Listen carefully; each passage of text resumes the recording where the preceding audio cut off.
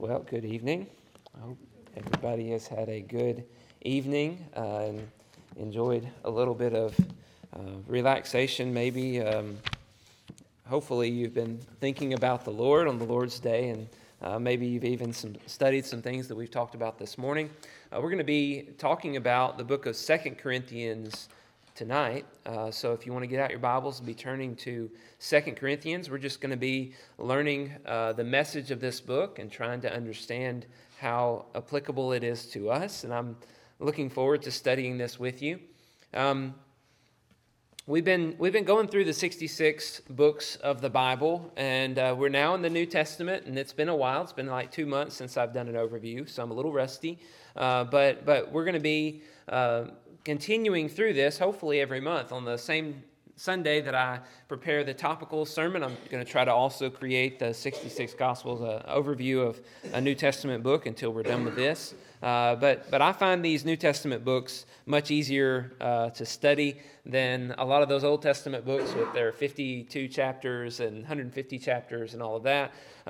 But also at the same time, very challenging because sometimes you get books like 2 Corinthians where it's not extremely easy to understand what the thread of the book is.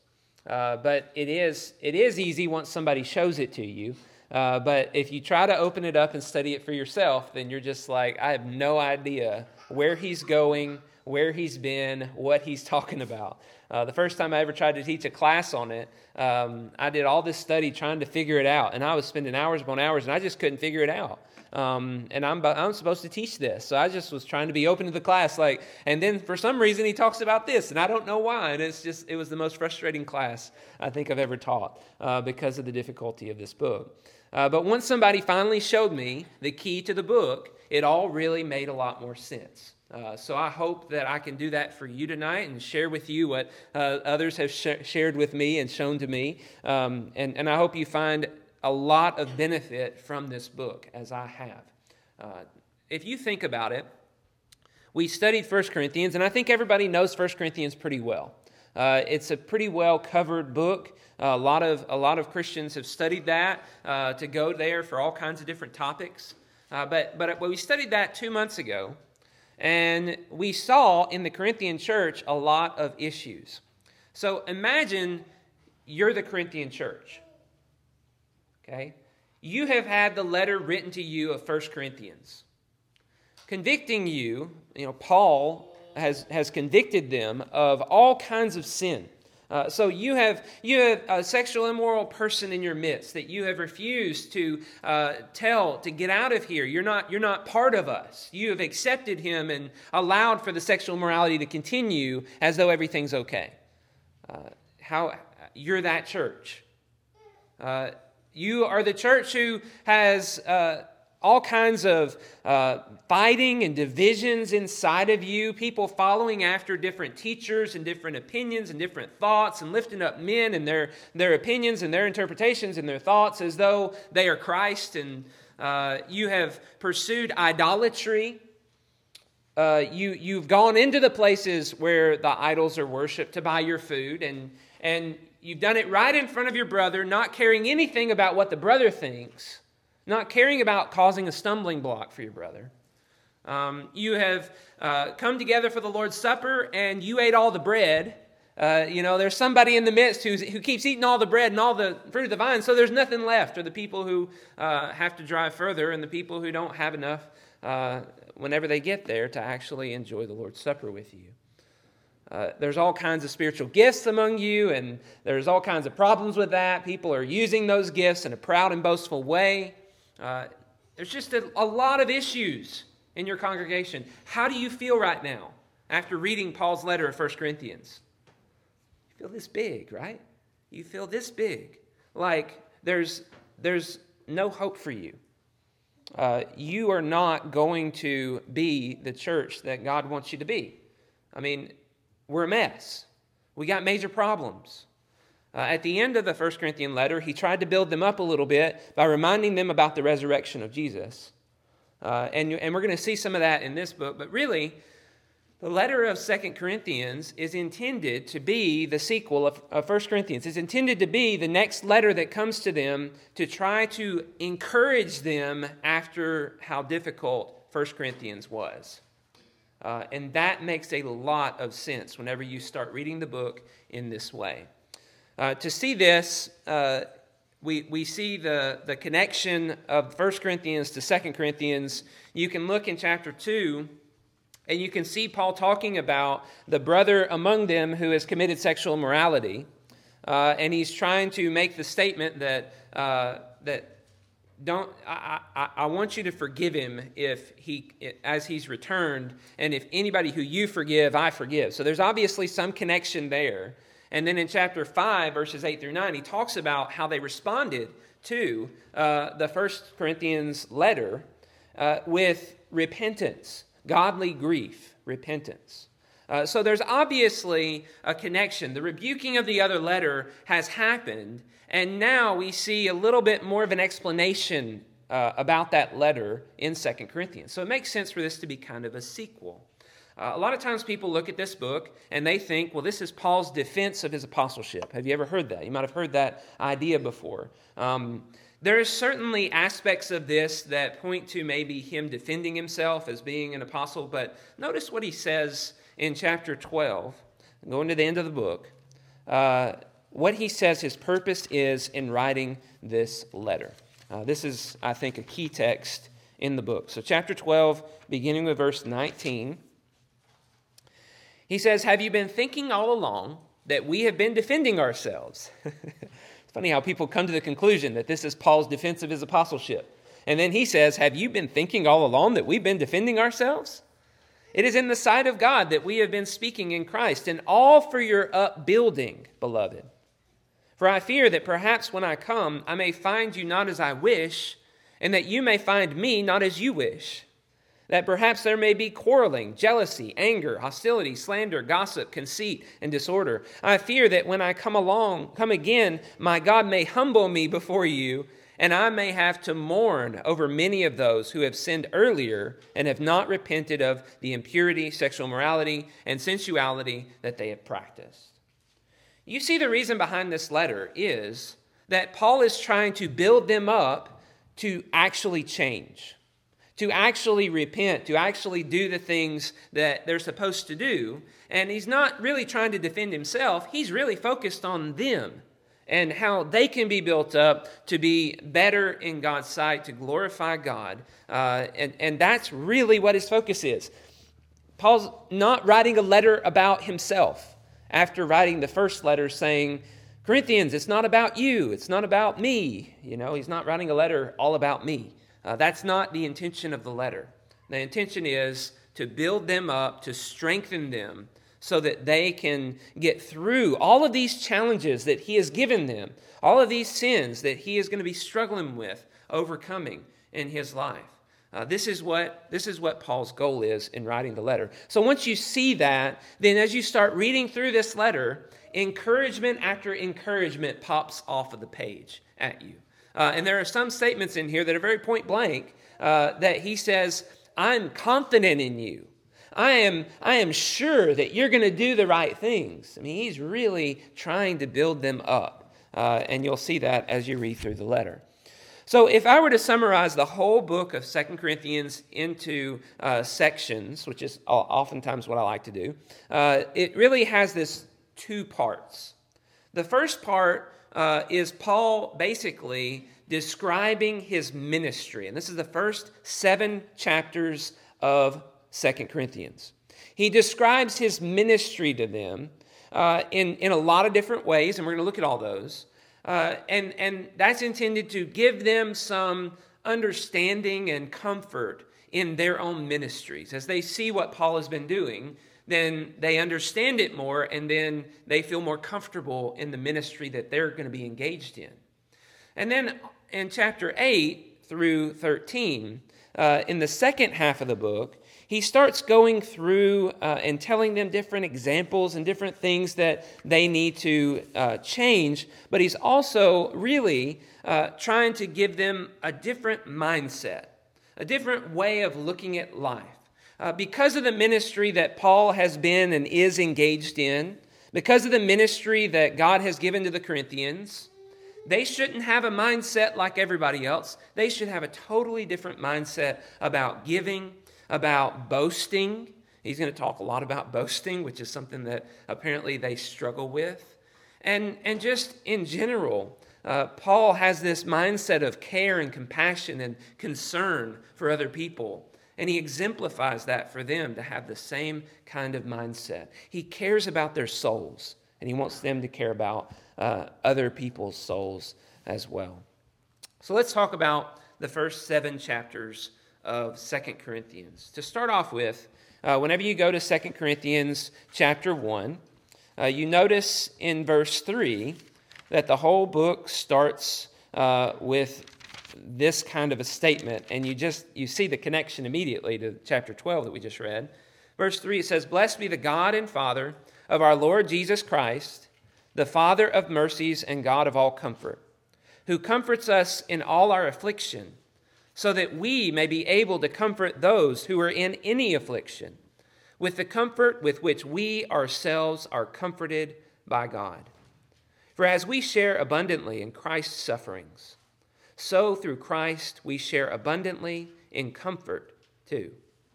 If we are afflicted, it is for your comfort and salvation. And if we are comforted, it is for your comfort, which you experienced when you patiently endure the same sufferings that we suffer. Our hope for you is unshaken, for we know that as you share in our sufferings, you will also share in our comfort." Notice the repeated word throughout this section is comfort. Paul, at the very beginning of this letter, tries to give them encouragement, tries to build them up and tell them we all have a God who comforts us.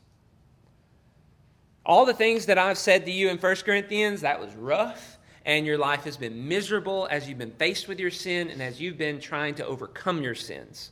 That is suffering that you're enduring.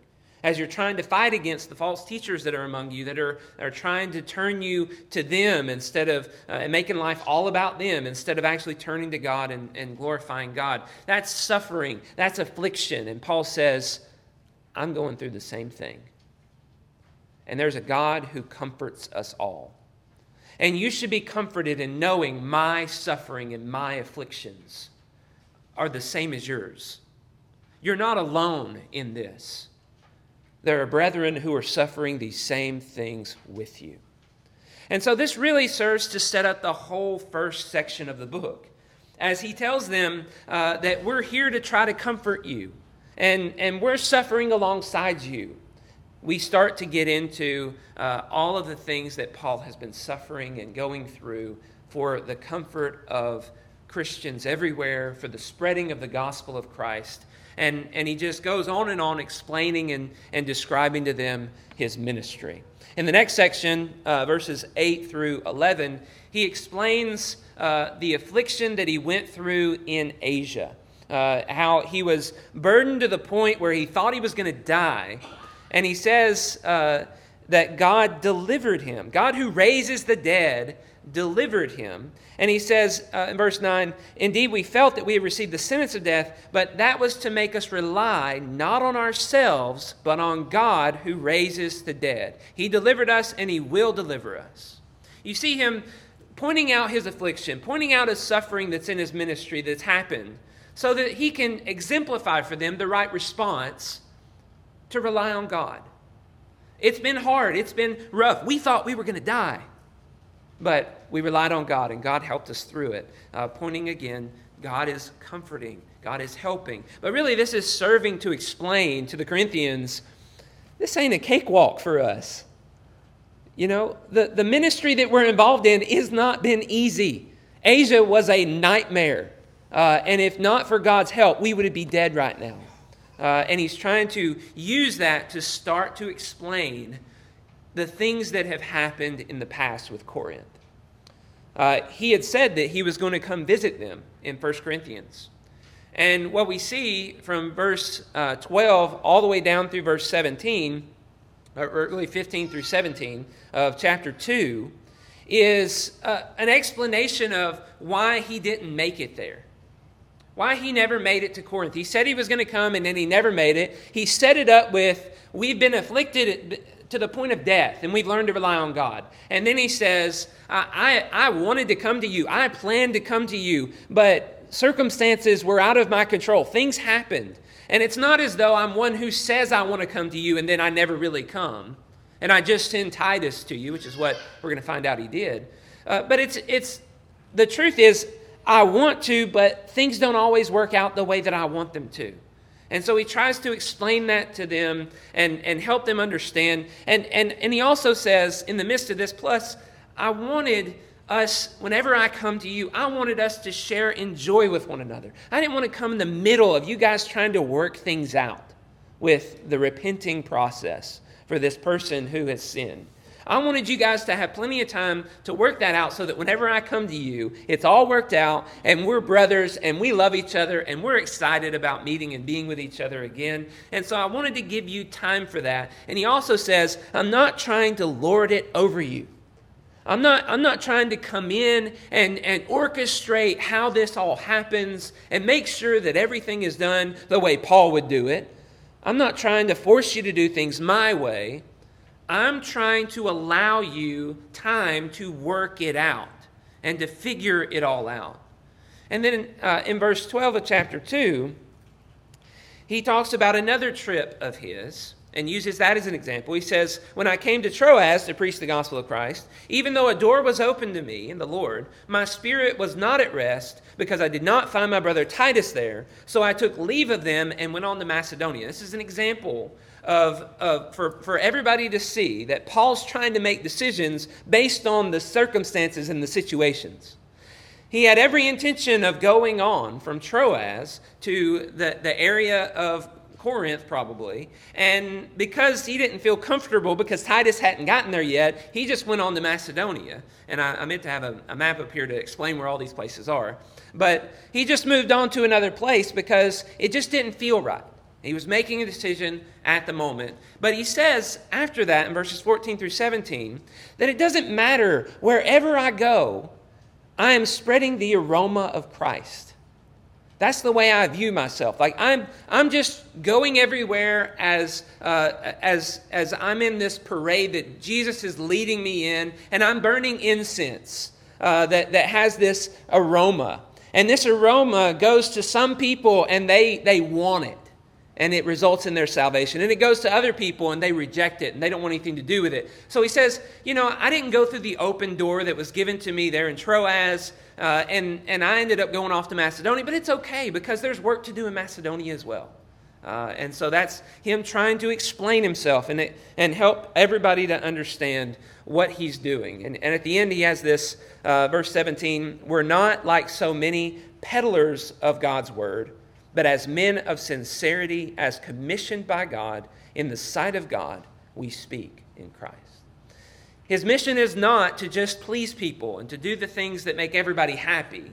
His mission is to sincerely preach and teach the Word of God to as many people as he possibly can.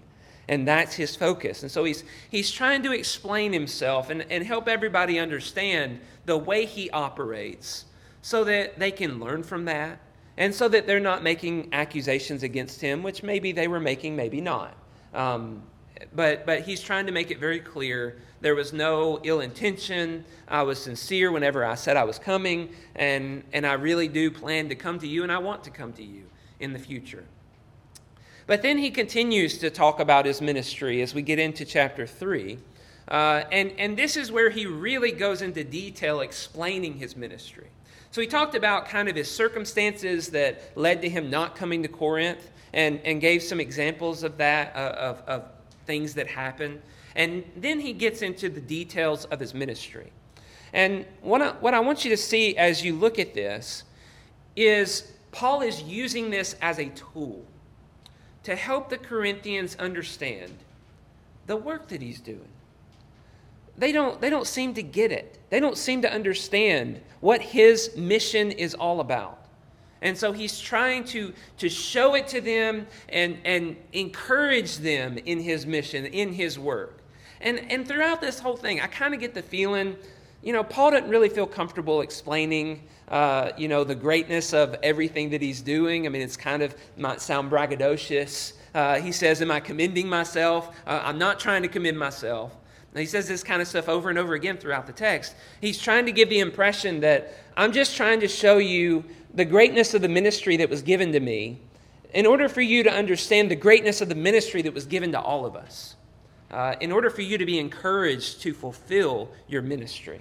So in chapter 3, the first 18 verses, he talks about the greatness of his ministry by saying it has greater glory than the glory that was in the first covenant. It has a new glory in the new covenant that is not a temporary glory. And he brings up Moses and says, when Moses was entering into the presence of God, his face shone with glory, but it went away. And he says, with Christ, it's an eternal glory. And we're beholding the face of God in Jesus Christ. And he talks about that as the eternal glory. And he brings that out even more in chapter 4, verses 1 through 6, where he talks about blindness. And he basically says, some people are blinded and they can't see. And like Moses, they have to put a veil over their face so that people can't see the glory of God. And he's trying to explain to them in his ministry, he's trying to remove the veil. He's trying to remove the blindness so that people can see the light of God and it can shine into their hearts. This is the way he explains his ministry. It's really beautiful. And then he goes further in chapter 4, and he talks, as we read through this morning, about the resurrection. And this continues into chapter 5. And he explains his ministry as having the death of Jesus in him, so that the life of Jesus can be seen through him. He is constantly giving himself over to death. He's constantly giving himself over to suffering. And his goal and his desire is that the lost might be saved and that we can all find the resurrection of glory at the end, the resurrection of eternal life for everyone when this life is over. He believes in the resurrection. So this is why he's speaking and telling them all these things. This is why he is doing all the work of his ministry. He wants them to believe it as well. And he wants them to then take that information and let it motivate them to live not for this world, but to live for the world that's to come. So this is really the core of the whole message of his ministry, as he's trying to help them understand the core motivation he has for all the suffering and sacrifices that he goes through. Then we get later into chapter 5, and he explains that his goal is to reach those who are lost. That's what his ministry is all about. He's aiming for people to be reconciled to God. That's why he wrote 1 Corinthians. He wanted those who were lost to be reconciled to God. That's his whole purpose in life. He sees himself as an ambassador going out for God and trying to bring people to God and allow that relationship to be restored so that they can have a relationship with God forever.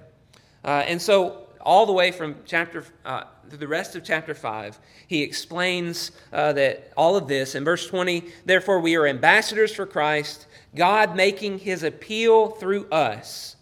And then he transitions, says, we implore you on behalf of Christ, be reconciled to God. For our sake he made him to be sin who knew no sin, so that in him we might become the righteousness of God. The goal is reconciliation. The goal of Jesus coming and becoming a sin offering for us is to account for our sins, redeem us of our sins, and allow for us to be the righteousness of God. And that's the goal that Jesus found and fulfilled, and that's the goal that we also should have. And notice how he starts to appeal to them. In verse 1 of chapter 6, it continues, working together with him then, we appeal to you not to receive the grace of God in vain. For he says, in a favorable time I listened to you. In the day of salvation I've helped you. Behold, now is the favorable time. Behold, now is the day of salvation. So he's pointing to an appeal to them. He's not condemning them, but he's making this appeal to them that they would fulfill the ministry that God has given them to do. That they don't just receive the grace of God and then live their life however they want to live, but that they fulfill the mission and the goal that God has for them in the way that God has for them to fill it. Verse 11 is another text that in chapter 6 that's trying to, explain why he's talking about this ministry so much. He says, "We've spoken freely to you, Corinthians. Our heart is wide open. You are not restricted by us, but you're restricted in your own affections. In return, I speak as to children. Widen your hearts also." He's explaining his ministry. He's trying to help them understand so that they will be reconciled to God and so that they will have a greater affection for Paul as he has a great affection for them. That's the purpose of explaining his ministry. And he continues to explain the ministry by saying that he, whenever he came to them, was not wise and didn't appear to be boastful and proud of himself, but he was just very simple. He was very open, and he was very godly in the things that he was saying. And you see this throughout these 13 verses of chapter 6, the first 13 verses.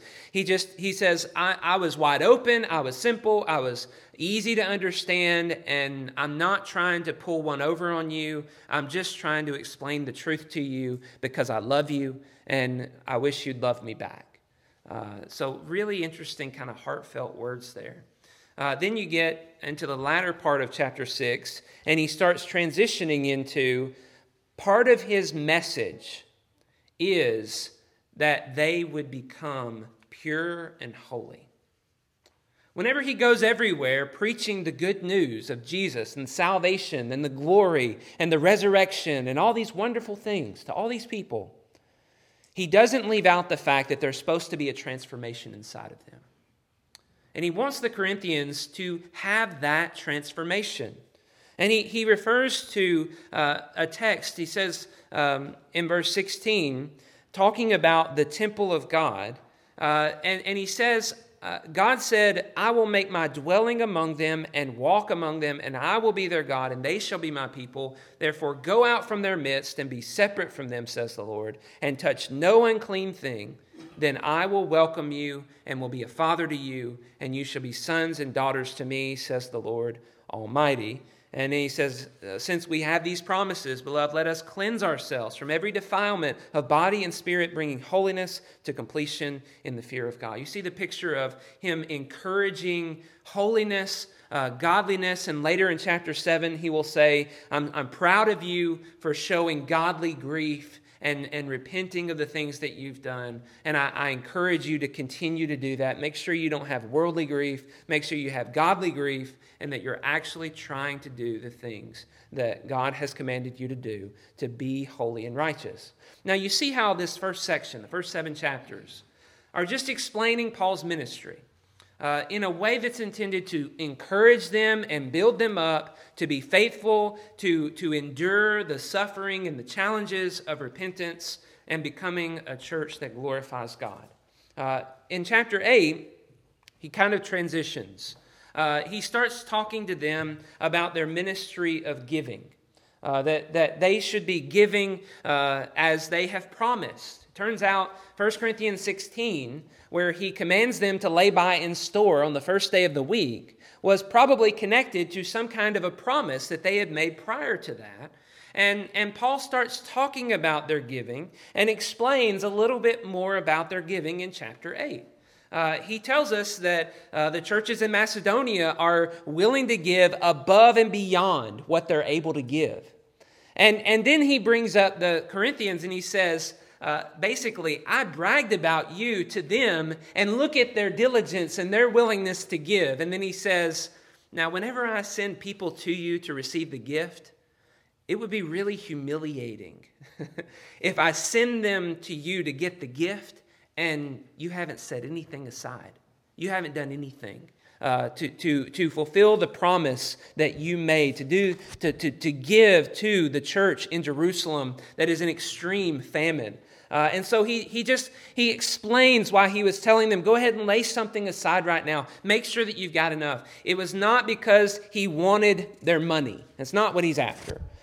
He explains, I've got Titus, I've got this brother who is well known by the churches, probably Apollos, who's coming with me to get this money, to transfer this money. This is not about me. This is not about me getting a bunch of money. This is about you fulfilling your promise and the church glorifying God because of your generosity. And so chapters 8 and 9 are all about that, and that's just kind of trying to summarize all of the different things that are talked about there.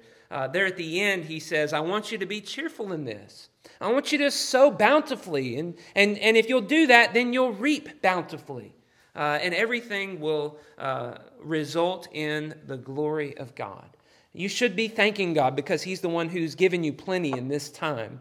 And make sure you give now because there's probably coming a time when you're going to be in need. Then in chapter 10, he talks about his boasting. There's a lot of information in chapter 10 and that's just boasting. And if you think about the first book, 1 Corinthians, it started off with this. They were wise in their own sight. And so there's some problems in Corinth of people thinking a lot about themselves. And so as you get into chapter 10, you see him entreating them and encouraging them, but also recognizing that people are saying things about him.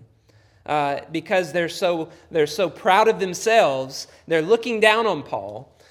For his weaknesses and the fact that he is not as strong whenever he gets here. His letters are big and strong, but whenever he gets here, look at the guy. He's like nothing. And so they talk about him that way. And Paul comes back in and tries to help them understand that it's not about appearances, and I'm not trying to show myself as being the greatest. And if you read verses 3 through 6, it says, for though we walk in the flesh, we are not waging war according to the flesh. For the weapons of our warfare are not of the flesh, but have divine power to destroy strongholds. We destroy arguments and every lofty opinion raised against the knowledge of God, and take every thought captive to obey Christ, being ready to punish every disobedience when your obedience is complete. So in that text, he kind of alludes to this idea that he's not here to fight them the way they want to fight. He's not here to have a war on words with them. Maybe they've said some bad things about him. He's like, I'm not here to talk bad about them. That's what people who are of this world do. There's malice, there's slander, there's gossip, all that kind of stuff. That's not who we are. That's not the way we fight the weapon, the spiritual warfare that we're engaged in.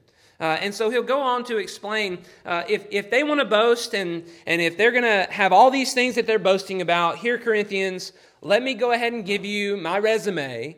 I don't really want to, but hey, if they're causing you to go away because these guys got this killer resume of all these wonderful things they're doing, and they're constantly putting it in front of your face, saying, look at all the things we've accomplished, then okay.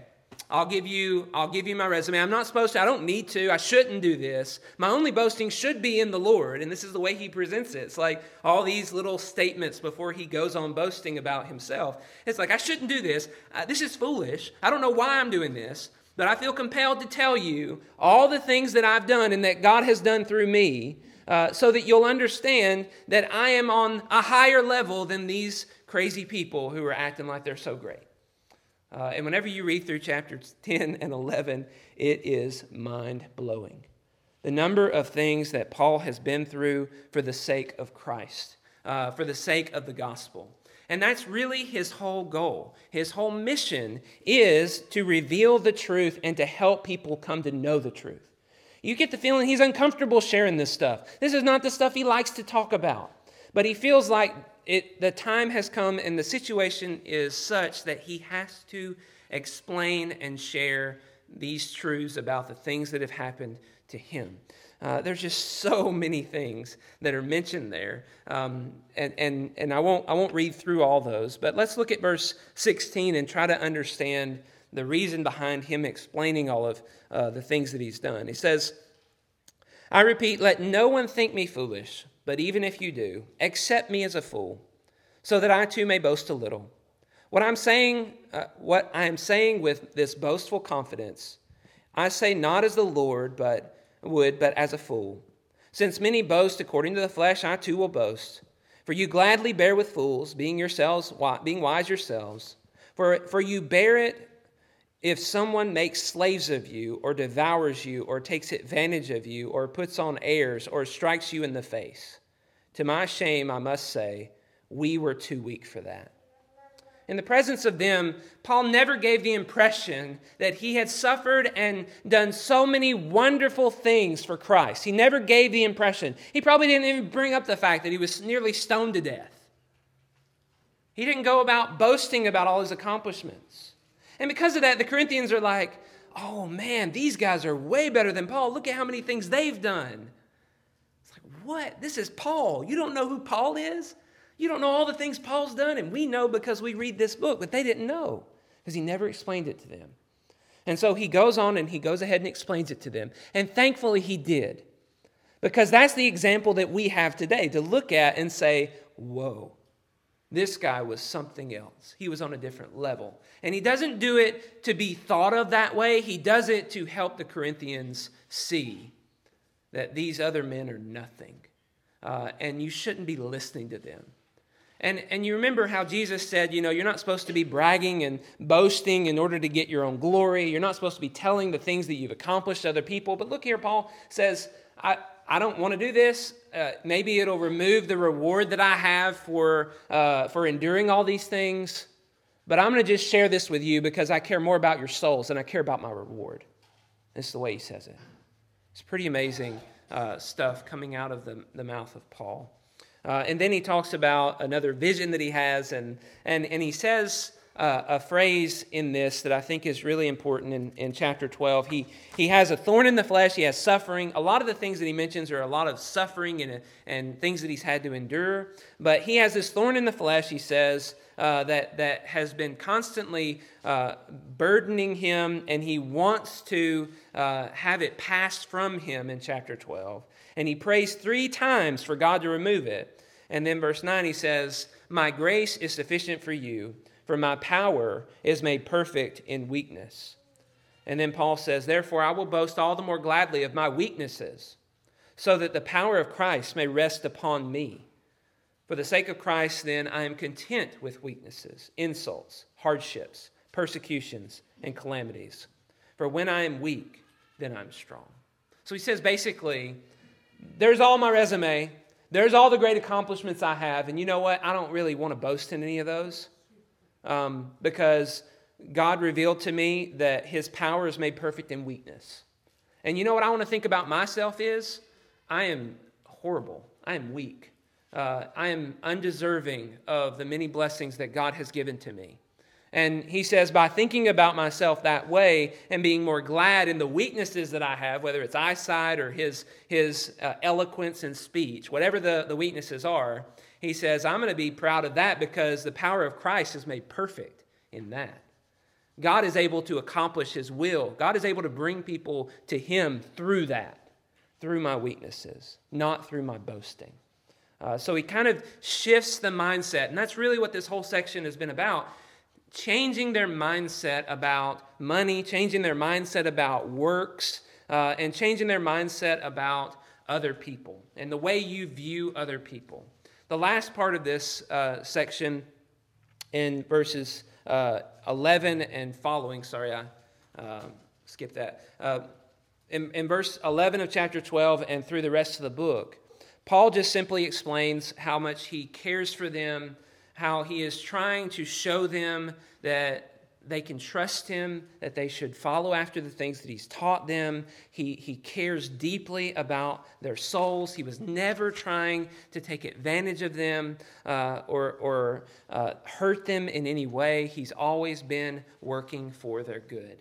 And he says a few things in closing that I think are really important. So let's go to chapter 13, verse 10. He says, for this reason I write these things while I am away from you, that when I come I may not have to be severe in my use of the authority that the Lord has given me for building up and not for tearing down. Finally, brothers, rejoice. Aim for restoration. Comfort one another. Agree with one another. Live in peace, and the God of love and peace will be with you. Greet one another with a holy kiss. All the saints greet you. The grace of the Lord Jesus Christ and the love of God and the fellowship of the Holy Spirit be with you all. Okay.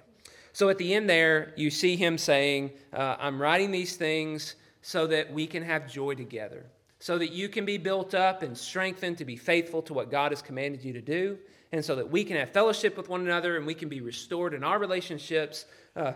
We can love one another, and that's his goal. That's his aim and desire in everything he does. He doesn't say things to divide and to cause people to hate him or to create a clear line so that we can get rid of those people. He's constantly trying to bring restoration and comfort to everybody that he talks to. So, what's the message of this book? Hopefully it's become clear as I've been saying it. Hopefully I was clear as I taught throughout this book. But what we see is Paul wants to build them up after he's told them some really hard truths in 1 Corinthians. He wants them to be strengthened so that they will be able to glorify God in all their sufferings. They need to learn to rely on God and not on themselves and not think much of themselves. They need to follow Paul's path of ministry and focusing on the glory of God. Also, we learn that the Corinthians really need to look beyond appearances. They have this tendency to be thinking about things from a very external and fleshly way, and they're not thinking very deeply and they're not thinking very spiritually about the truth that Christ's power is perfected in weakness, not in the appearance of greatness. Things that seem weak, sufferings, all these things that they're going through that maybe they look like a foolish church who's made all these mistakes. God can work through that to accomplish more than the one that's great and perfect and good. And you think about these letters. How much work has God done in his church through the weaknesses and the failings of the church at Corinth? There's great encouragement in that. As Paul thinks about his weaknesses, he finds encouragement that God is able to work in the weaknesses to his own glory. And the Corinthians are supposed to find the same thing. So as we try to apply this book to ourselves, I think it's really helpful for me to just think about the way Paul writes this letter, the way he interacts with this group of people. You notice how he's very patient in explaining himself. You get the sense that maybe he's had accusations brought up against him, and he doesn't seek to defend himself. That's what I would typically do. Somebody speaks against me, I've got to defend myself. I got to stand up for myself. I got to let everybody know that I am okay. I am a good person and everything's great. And he goes throughout this and says, I'm not trying to defend myself. I'm just trying to explain the truth so that you're not persuaded by the people who are making false accusations against me. And he's not upset, and he doesn't resort to name-calling or anything like that. He's just very simple and open. He opens up everything to them. He is not hiding things. He's not trying to be deceptive. He's just trying to tell them everything. And he just wants them to respond in kind. And I think I need to learn that. That's the way I need to act with other people. I need to be open and honest with them about the things that are going on and the things that I'm doing. If they misunderstand things, I need to help them understand. I need to explain with kindness and not with anger or frustration or trying to deceive them into thinking that I'm really something I'm not. I just need to let them know who I really am, and it's okay. And then this statement that we looked at this morning, what Paul does is he dies for them. I mean, that's the way he looks at himself and his work. I am dying for you. That's what I do. As he lists off all the things that are on his resume, all his accomplishments, he's dying for them. All those treasures in heaven could disappear in his boasting about his accomplishments. He doesn't care. That doesn't matter to him. His focus is primarily on their salvation and their spiritual life. That's what he cares about. And so he will gladly be put to death. And he says in chapter 5, though my outer self is wasting away, my inner self is being renewed at the knowledge that this is what Jesus has done for me. And Jesus has offered me resurrection from the dead and hope of eternal life if I will just love God with all my heart, soul, mind, and strength, and love my neighbors as myself. I need to give them what they need to help them along, to build them up, and not tear down the church. I'm not here to tear it down. I'm here to build it up. And we really need this perspective in ourselves. Do we want to build up, or do we want to tear down? It's very easy for us to get upset about things and have a reaction that is not really intended to encourage and build up and promote godliness, holiness, righteousness. And it may not be the things that we say, it may be the way that we say it. But Paul gives us this excellent example that if we say things that are hard to people, like 1 Corinthians, sometimes things are just going to be hard. We need to come in and try to do the work to build them up, to encourage them to do the things that they really need to do, and help them understand why and how they can do those things. And we always need to have a meekness and a gentleness, which is what Paul exemplifies for us, because that's what glorifies God. And that's what we're here for. So whatever it is that you face in the future, whatever difficulties there are, I hope you'll find the book of 2 Corinthians to be encouraging to you as you consider the ministry of Paul and are blown away by all the things that he's accomplished. And I hope that you can be motivated by the things that he puts in there that motivates us. And I hope that we can work together to build one another up for God's glory. If you're here tonight and you've not obeyed the gospel and received the grace that is offered to you, you have no idea what's going to happen to you on the day of resurrection, but it's not going to be good. But there's hope in Jesus that we can all be saved from our sins no matter what we've done. We can be forgiven of those sins. And if we can help you in any way, please come as we stand and as we sing.